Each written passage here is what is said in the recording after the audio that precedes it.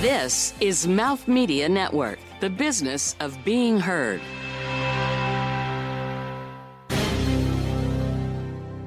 Well, 2019 is almost over, and we're proud to be close to celebrating 5 years, more than 300 episodes of Fashion is Your Business.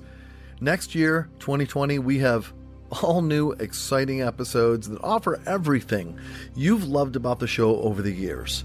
Some conversations, though, are timeless, as relevant today as they were when they first occurred. For the rest of this month, we'll be continuing to give you a chance to listen again, or maybe the first time, to some of the standout, timeless conversations we've had over the last 5 years.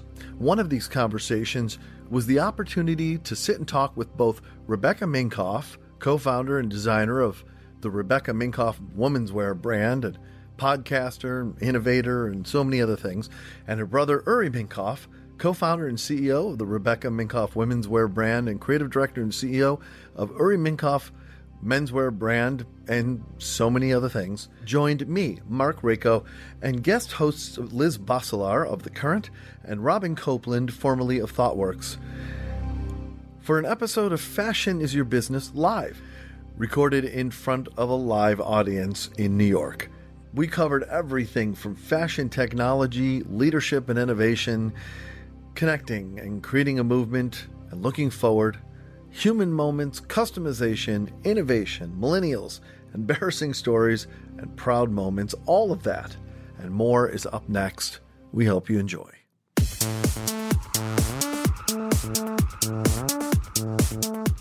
You're listening to Fashion is Your Business, covering the intersection of innovation and business in the fashion industry. Recorded on location.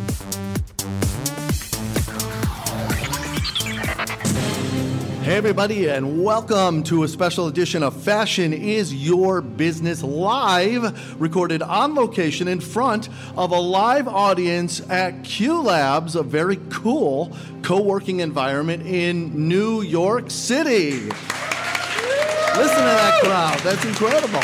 Incredible. Big crowd today. Thanks everyone for coming. Today I feel like we should be chewing double mink gum because we have double the fun. Not one, but two Minkoffs in the house. Get ready for an interview with both Rebecca Minkoff, co-founder and designer at the tremendous womenswear brand that bears her name, Rebecca Minkoff, and Uri Minkoff, co-founder and CEO of the Rebecca Minkoff brand and creative director and CEO of an inspiring menswear brand bearing his name. This spectacular show with these successful two technology thought leaders starts right now. Hi, I'm Rebecca Minkoff, and what I love about fashion is every day, if not every second, there is something new, something exciting to be seen that you can purchase or make yourself to express who you are. Hi, Uri Minkoff. What I love about fashion tech and fashion is fashion is that way of that we express who we are. It's a way of expressing our identity. It's that first impression and shows what we're thinking, what we're feeling, who we want to be, who we think we are, and it's a very personal way of portraying oneself. And what I love about fashion tech is it's this enabler, it's this leveler, it's this way where we can discover who other people are, it's this way where we can broadcast who we are to others, and it's this beautiful two-way street of how to receive and give this expression of self and inspiration, and I think that's what it's trying to do. We're back. Thanks so much, everybody. This is Fashion is Your Business Live, and I am blessed to have a couple of guest hosts with me here today. We have the great Liz Bacelar. Welcome, Liz. So great to see you again. You too. Great to see you. And we're honored that we just had flown in from Zurich Mr. Robin Copland, the VP of Retail for the Americas for ThoughtWorks. Welcome, Robin. Thanks. Excited to be here and glad I made it despite the traffic. Yeah, great to have you on, Mike. All right, just a couple quick pieces of housekeeping. Reminder to everybody, please follow our show on social media at Fashion Biz Show. That's Fashion B-I-Z Show. And you can check out all of our episodes on iTunes, Stitcher, Google Play, and, of course, our very own website, fashionisyourbusiness.com. And let's start with this. Rebecca and Uri, would you each take your own stab at a quick Reader's Digest thumbnail sketch of what your brand is all about? I'm interested in your two perspectives. Okay, Reader's Digest thumbnail sketch. Yes, how many it's sentences Minkoff is that? versus Minkoff. Cliff's Notes? Yeah, Cliff Notes. We call her a fearless woman who lives a self-defined life. And aesthetically, she has two sides to her. She has a bohemian side and then a rock and roll side. So they always use the example of me at the office wearing a flowy dress with a leather jacket. And she's a woman going through these really huge firsts in her life, but also the firsts that we sometimes don't always see going on in her life. She completely cheated because we've been talking about this all week. So so I think that's on the consumer side. Absolutely, is that's what the brand is about. But I think we serve also a different or larger purpose, which is to create harmony between consumers and what has been an insular fashion world, and we exist to basically fight down the walls that have existed, that have prevented people from really being part of what should be a beautiful industry, and the idea of inclusion, that people of all race, gender, whatever that may be, that have an interest in fashion are able to feel part of the process and part of the journey, and that's something that I think is a big part of our brand. Awesome. Okay, before I turn it over to these great people, Liz and Robin, I'd like to start with this question. One of the missions of open source fashion is that we connect people, we help them grow, and we share their stories. So I'm kind of interested as to how you see your story in these three ways, how the connection with people has helped you grow, and the path that you followed, and how your story has been shared, or how you're sharing your story. Any way you want to attack that. I think to talk about the connect part, I think since day one we've been connecting with her, whether it was in person, online, and now through all of our social media vehicles, constantly asking her questions, wanting her input, having her vote, having her help design. I think that's a constant dialogue that she's had input with. I can't honestly remember the other two that you just said, though. That's okay. That was pretty good. Okay, he can maybe answer one or both of the other two. Yeah, I think it's the little things. I think it's the little thoughtful nuances that have really separated things. So whether last summer, Rebecca, someone had written in that there was a fan of Rebecca's in Brooklyn that had a young mother that had breast cancer. And so Rebecca decided to show up on her doorstep and surprise her, invite her to the show, and take her on a personal shopping tour, and to gift her, and to allow her to come to be part of a fashion show. So I think it's things like that where it's about reaching out to who our customers are and who she's been able to inspire. And I think the big thing is that our story has been so unconventional, and that we've grown through every unconventional means possible, and that there isn't, you couldn't look at Rebecca's story and say that her starting point was dissimilar to almost any person. It wasn't that someone paid for her to go to Parsons for 4 years, or that she had a super rich husband, right, that was able to fund anything, right? Her starting point, or that I worked at a certain magazine. Yeah, her starting point was as a common person coming from Florida, right, that just had a dream or a goal that our parents gave a one-way ticket to Islip because New York's JFK and LaGuardia were too expensive in their mind. So that was kind of this basis point, hoping to maybe get an internship. So I think it was through her unconventional ways and how we've unconventionally grown this company to inspire other people that they can take their own path and that they too can succeed. And so our goal, also in working with Q Labs and having this space, I think there's 2 or 3 companies that we're mentoring right now that we're allowing full access to our company, allowing other people to achieve their dreams, their startup dreams as well, that are adding value to us, but that we're also giving a spark to on their roadmap. Awesome. So you're talking about being unconventional. I totally agree with that. No one can question how unconventional you are and the way you approach running the company, Uri, and the way you are, Rebecca, in growing your brand since the very beginning. So do you both agree that if you were to launch today, with all the fresh ideas that you've always had, you'd be considered kind of a startup, right? Yeah, right? I mean, I think we definitely take that mentality still today. We still think we are a startup. Yes. So, okay, so on that note, startups have unicorn dreams, right? What's your unicorn dream then? Like many tech companies, they dream of an acquisition and that's success. But I feel that when you're a brand and the brand bears your name, some of the designers, they stay there until the end. So when you think of your success and when you dream of the next level, where are you heading?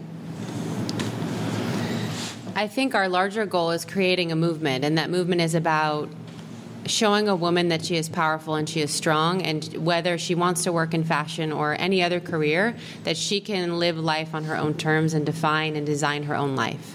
And so if we provide products for her that give her that confidence or that make her feel that way, but we also show her that through how I did it, how we did it together, how the other people that we plan to, surround ourselves with and give this girl access to with our content, that it can be done a myriad of ways that you can do this too. Yeah, I think it goes beyond the product. I think the product is part of it, but I think you're going to see starting the end of this year and as we move forward that it's a content play, it's an educational play, it's really, look, we're in this first generation of women in Asia, in the Middle East, where you have a female middle class that's independent. We have the first time we have a female middle class in the U.S. where women of diversity, right, are choosing their own lives and having a lot of success. And so what we're really excited about is how Rebecca's unconventional ways can inspire other people that they can have success whenever that is. So I think for us, it is that larger story of the power of this young female and the impacts that she can make on society later. And so it's much more than just a bag or a purse. That's what you've seen so far, but now it becomes a much larger movement, and it does bear our name. So yes. You as founders, this is just the beginning then. There's so much left on the list. There's a lot left on the list, yes. All right, we're going to take a very quick break. When we come back, more with Rebecca Minkoff and Uri Minkoff right here on Fashion is Your Business Live. Entreprenista, a woman who organizes and operates a business, taking on greater than normal financial risks in order to do so. One who has a drive, passion, and vision with an undying determination to succeed. She is fiercely motivated, ambitious, and competitive, forging her own path to independence and success. That's an entreprenista. Through the conversations on the Entreprenista podcast, we want to celebrate failures, reflect on successes, and get unfiltered about what it takes to be your own boss. This is the Entreprenista podcast, presented by Socialfly.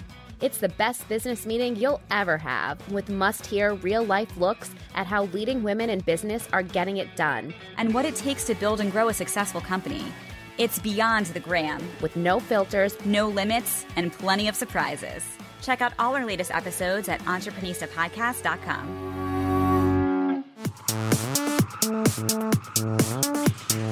Hey everybody, welcome back to FIYB Live right here at Q Labs with Rebecca and Uri Minkoff. Great to have you guys here. Thanks a lot. We would like to thank our sponsor for this episode, which is FIYB, the world's largest marketplace for digital services. You can get a logo design, marketing services, whiteboards, and more starting from only $5. I personally use them for everything from animation, logos, custom e-cards, voiceover work, and more, and they are awesome. If you want something done cost efficiently, you check out Fiverr. That's FIVERR.com.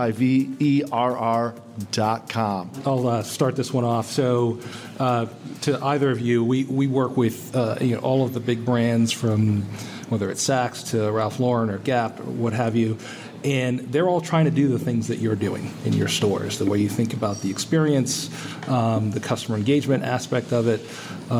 Last year we were involved with the Retail Innovation Summit in New York, and it was interesting that one of the activities that they did with the group was actually to tour your stores. So what's that like at this point in your growth history to actually see all of the major American brands coming and looking at your store as the example, whether it be from a technology perspective in store or how you're thinking about customer engagement? That's quite a jump from where you started and I imagine where you thought you would be. I love that question. I took a Japanese delegation to your store. Remember that? I do remember. Yeah, no, it was. Yeah, I mean, we've during I think the National Retailer Federation conference, we get like 3,000 or 4,000 visitors that week that are just there to see the store. It's become something very interesting. Even people will have like a Chanel delegation or a Sephora, it's just anyone and everyone has been through there to discuss that. I think it's very flattering, to have that. But I think, it was authentic to us because we looked at it in a totally different way. And for us, that's just the beginning of a journey. So even as there's 2 more initiatives that we're hoping to launch in the next 3 or 4 months, as I tell them to people, they're like, oh, wow, we hadn't thought of that. Mm-hmm. And so I think for us, it's great, but we feel like the internet shopping paradigm was really set, between 1995 and 2005, and right now we feel like the store of the future, how you do it, that flow between online, offline, what does that look like, is being established between 2015, 2020, or 25, and we want to be that brand that's really helping to set those standards of what that looks like. How do you, in that journey to get to where you are with your in-store experience and the product and where you're going, what was that decision-making process like? So many of the retailers that we see and talk to today, they're looking for that hard ROI. Why should we have touch screens on the wall and show the runways or the mirrors in the fitting rooms? What was that process like for you when you were thinking through what that experience would be like for your brand? I think first off, we started with our customer, and we knew that if we eased the pain points that she was experiencing when she's shopping, that you would have an ROI.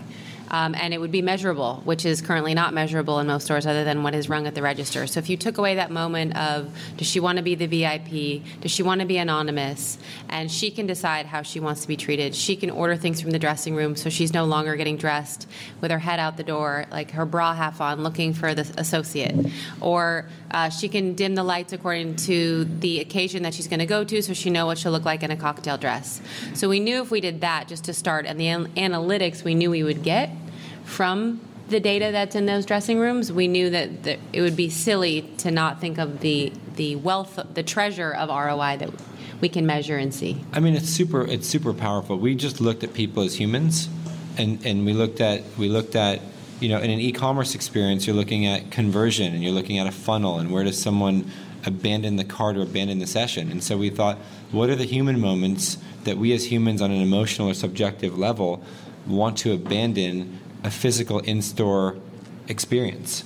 And so is that salesperson stalking you to even getting in line, right? Waiting in line after you've decided what you're going to get and being judged, right? You have to get like cattle and go wait in line. And now someone's judging you when you're up there about what your sizes are and did you have a good payday or a bad payday based on how much you bought or didn't buy. And are you big or are you small? And so it was just, where are there awkward or strange experiences, and how can we remove any of that friction? And so that really advises us on what's important. And our theory was that if we took away those pain points, that conversion would increase. So what we know now is that, for us as a brand where, 80% of our business is in accessory space and apparel is much smaller, for us to sell as much, if not more, apparel in the stores than we are handbags is like mind-blowing. For us to know that we're selling 3 times more apparel has been phenomenal. For us to know that we have a greater than 80% conversion if someone gets in the fitting room. But on the flip side, the data provides Rebecca. I'll just give an example. We had a jacket that went in the fitting room 60 times over a 4-day period. And there were 36 size change requests, and it was bought 0 times. She knows she has a fit issue.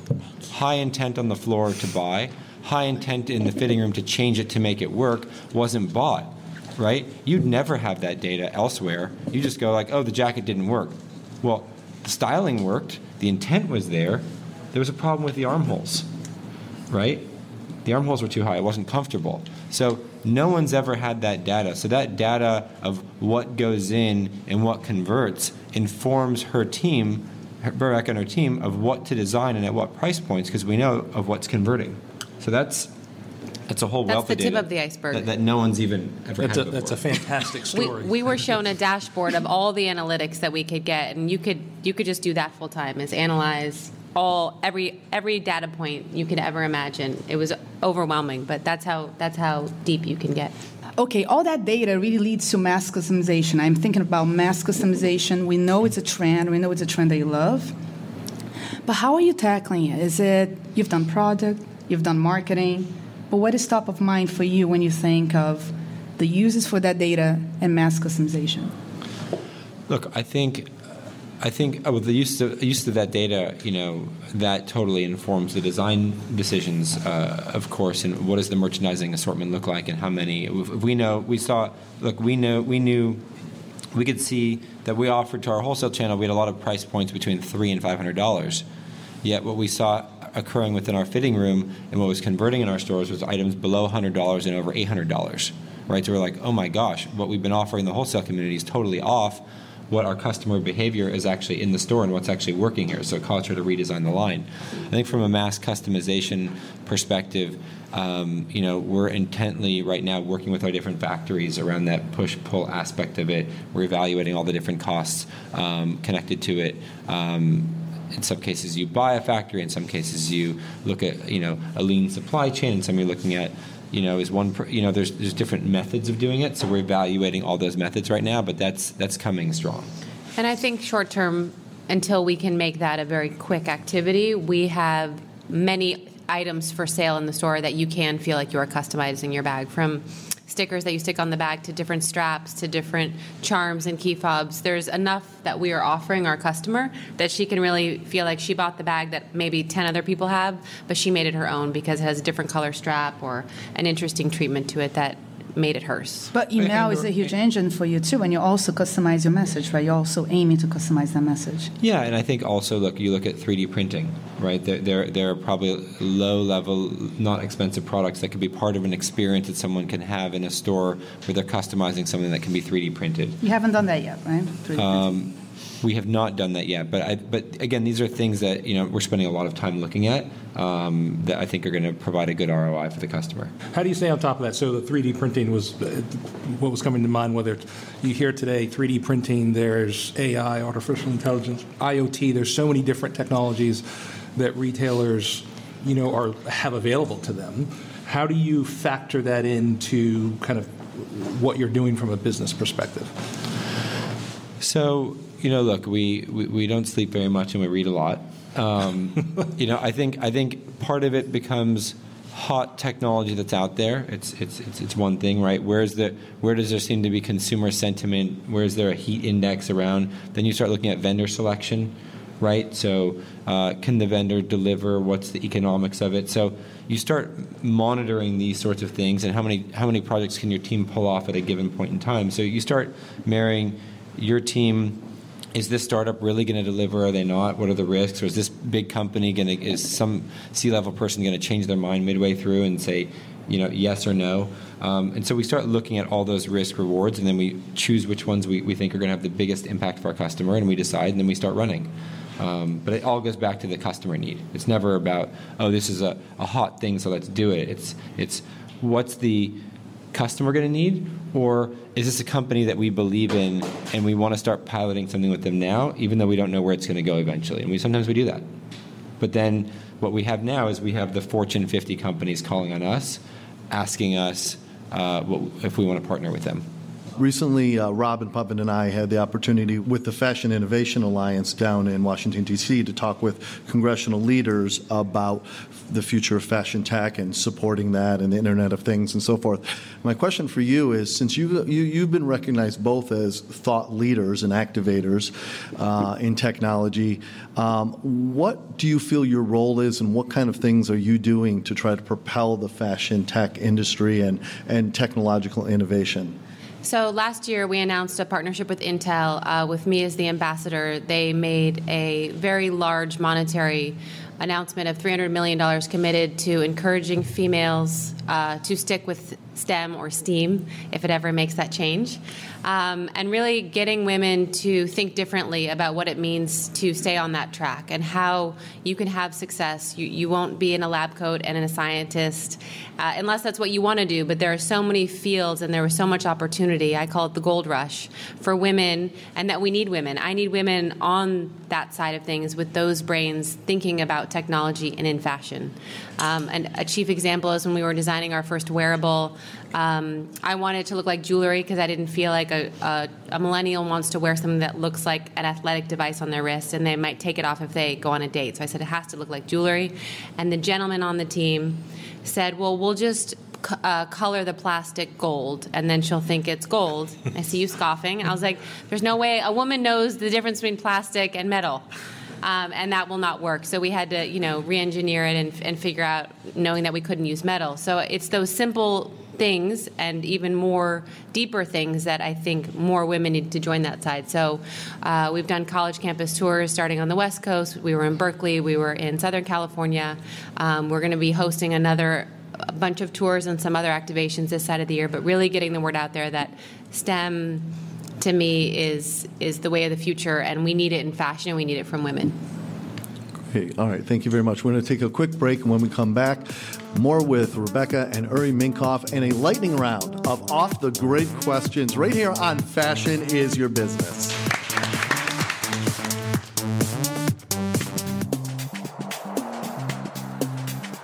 Hi, I'm John Matson. I'm one of the hosts of Travel is Your Business. And if you're interested in what's going on behind the scenes within the travel industry, you have to check out this show. We cover everything from the aviation industry to hospitality, hotels and accommodations, even in-destination and touristic experiences. If you work within the travel industry, this is an important resource for you. You'll hear from not only executives and leaders within the industry, but also new innovations and technologies that are coming to market right now. And if you're not in the travel industry, you're going to gain insights that help you connect with a traveler and their experience to advance your career. So come along for the ride. You can listen and subscribe to Travel is Your Business wherever the best podcasts are found.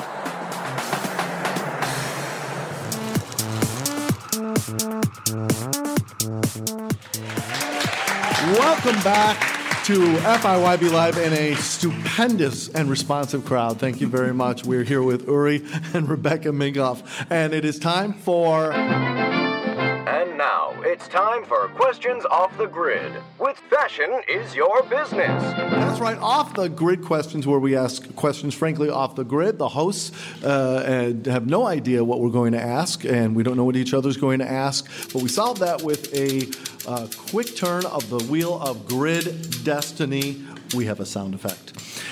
And it comes... We have a sound effect. And hey, Mark, since we have two guests this time, can the wheel turn twice, or can we spin it twice? Sure, we'll spin it twice. And amazingly, it comes to Liz. So it's Liz's turn. So it's the first time the wheel spins, and I'm actually ready for it. Absolutely. This is lightning round of off-the-grid questions. That's fast questions, fast answers. So, Liz, it's up to you. So, Rebecca, honey, you say you're the largest millennial designer that caters to millennials. So what kind of advantage does it give it to you? I think the advantage that I have is that I am living that life and have previously lived it. So when we talk about our girl, I went through those firsts. I'm still having new firsts. But, we say, let's freeze me at 27 and what was I going through? What was my mindset? What was I aspiring to do? What did I want in my life? And so we can tap into having lived a similar life and similar needs and wants, and having experienced 9/11 or all these key things that millennials are known to have changed us. I think I can tap into, her psychology because it's my psychology. And Uri, I was 19 when I had my first business, and it was with my sister. So what are the challenges of working with your sister? It's going to be a long answer. Isn't this fast question, fast answer? Lightning round, Liz. Wrong round. Wrong round. No, I think it's, look, we're both dynamic personalities. She reminds me that I used to steal her Vogue magazines when she was 9 and I was 14, and so that she's now getting me back for that theft. No, I think, we have complementary skill sets. And I think over the years we've learned each other's, and so we kind of let each other get on with our own areas, but then we will have a viewpoint on the others, and we share that. And usually twice a year we'll do an off-site for like 2 days where, we leave New York and we go somewhere and we spend 16 or 30 hours just holed up working through all of our likes, dislikes, fears, goals, etc., and that seems to keep us grounded. All right, quick turn of the Wheel of Grid Destiny, and Robin. Oh, geez, is it me? It's you. All right, so I'm going to make this interesting. We've been talking shop all evening, so let's spice it up a little. So, Rebecca, what's the most embarrassing story that Uri would not want this audience to know? Oh, I want to hear that. Robin wins off the great questions. That's it. It's yours. Okay, when I was in high school, is it high school? Hold on, let me Snapchat.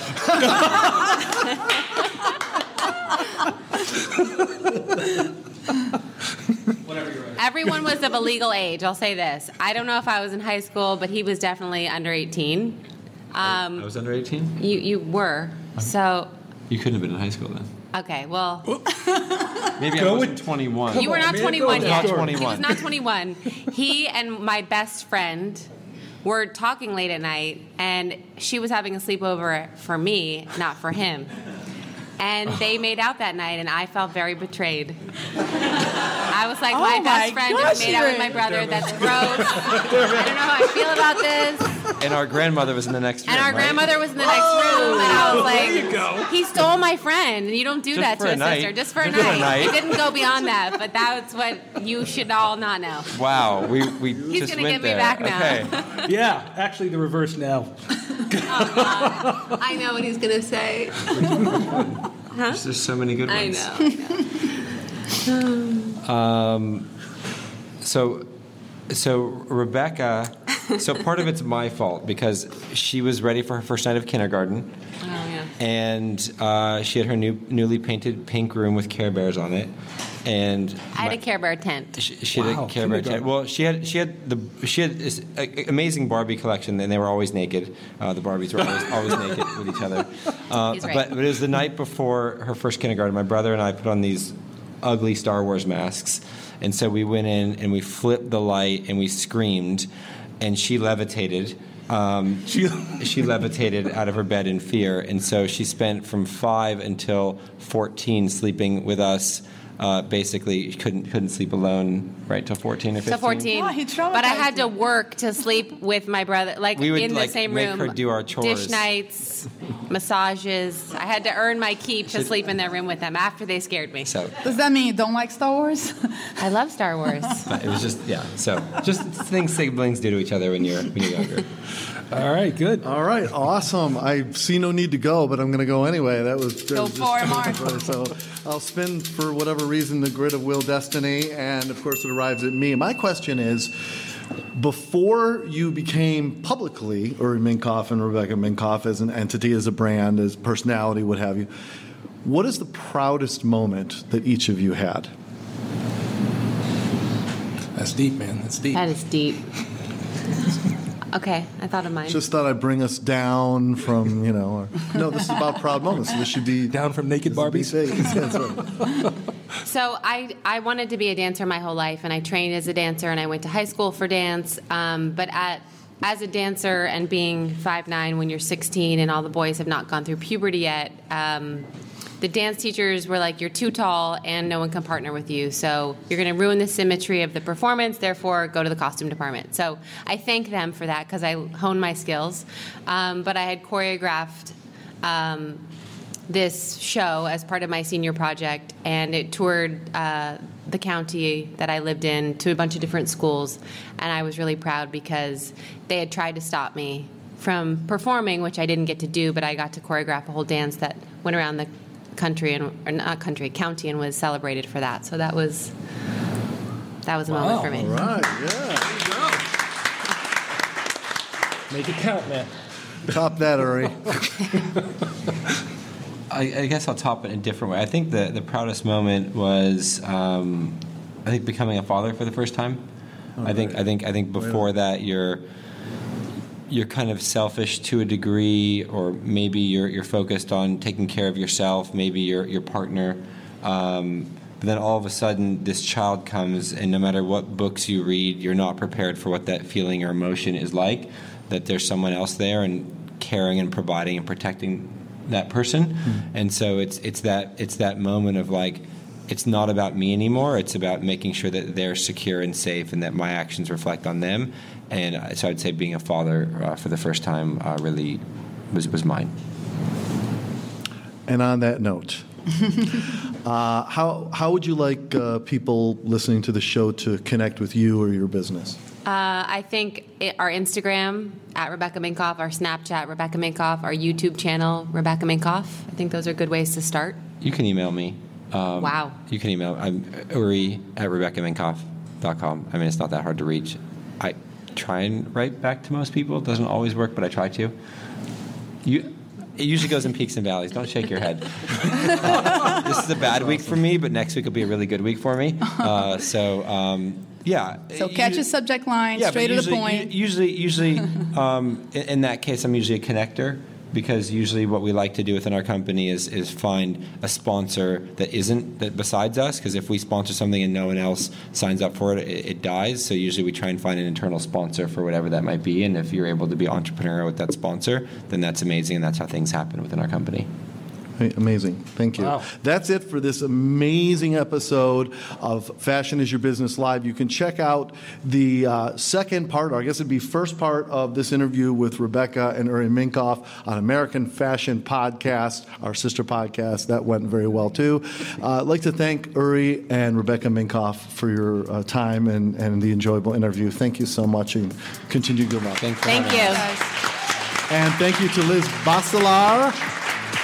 Bye-bye, everyone. And for Robin Copland of ThoughtWorks. All right, thanks. I'm Marc Raco. Thanks so much, everybody, and have a great day. We'll see you next time. This has been Fashion is Your Business, produced by Mouth Media Network. Copyright 2019. Keep in touch on Instagram and Facebook at Mouth Media Network, and find prior episodes at fashionisyourbusiness.com and wherever the best podcasts are found. Thank you for listening.